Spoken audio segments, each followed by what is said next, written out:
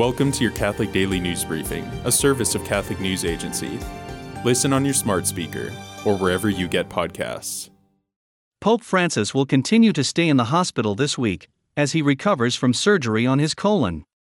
A Vatican spokesman said the Pope will remain at the hospital a few more days to optimize the medical and rehabilitation therapy.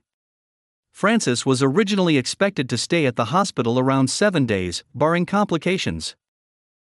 Thousands of people took to the streets of major local cities in Cuba this weekend to protest a scarcity of resources and the death toll of COVID-19.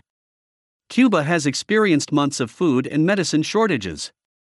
The weekend's protests were the largest demonstrations in Cuba in more than 60 years of communist rule.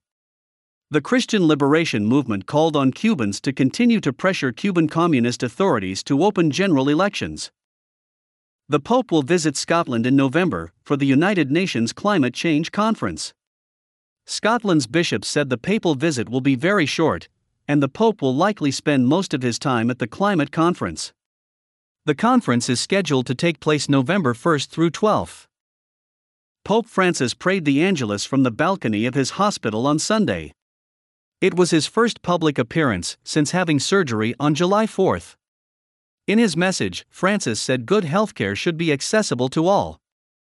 Today is the feast of St. John Gualbert. The Italian was born around the year 993 to a noble family.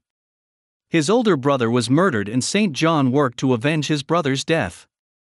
But when he faced his brother's killer, he had a vision of Christ on the cross. He went straight to a monastery after his vision and begged to join. St. John eventually founded his own Benedictine monastery. He became known for his humility, holiness, and wisdom. Thanks for joining us. For more, visit CatholicNewsAgency.com.